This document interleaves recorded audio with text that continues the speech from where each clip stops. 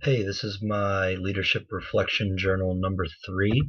I wanted to apologize for the late submission. I was going to use a life happens pass, but my brother had his first kid this weekend. It's the first of my family, so it was really exciting. I had to go home and be a part of that, so I wasn't really able to get this done. But okay, so module 7 through 9 had a lot of really interesting content. I think the main theme or idea that stuck with me was the idea of creating a healthy environment that people can push themselves and others in.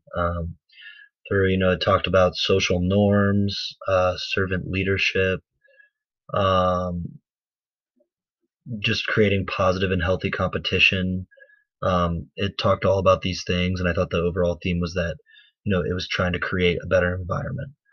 A leader can, use all these things to create and influence a place where these employees can, maximize their efficiency and like have the best morale they possibly can.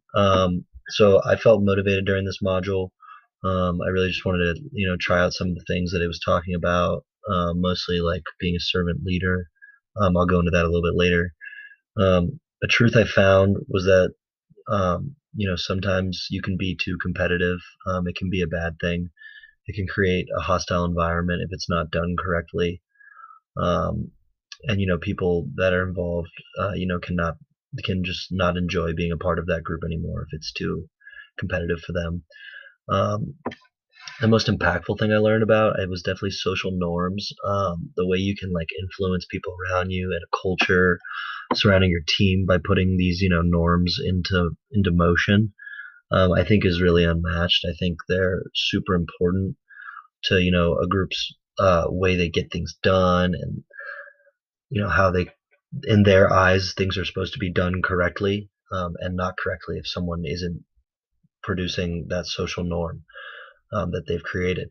I'm most curious about what times in my life I was too competitive, and I possibly led into a toxic environment, because as a really competitive person, I feel like I've definitely possibly done that a few times, whether that was just with a group or maybe just an individual. I discovered that this kind of goes hand in hand with it, that sometimes I need to take a step back from the goal at hand and make sure that my actions are truly benefiting that goal and the people around me trying to reach that goal.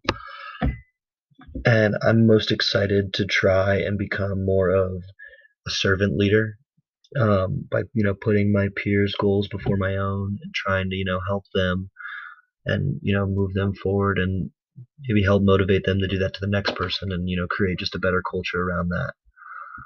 Yeah, so that is my reflection. Thanks.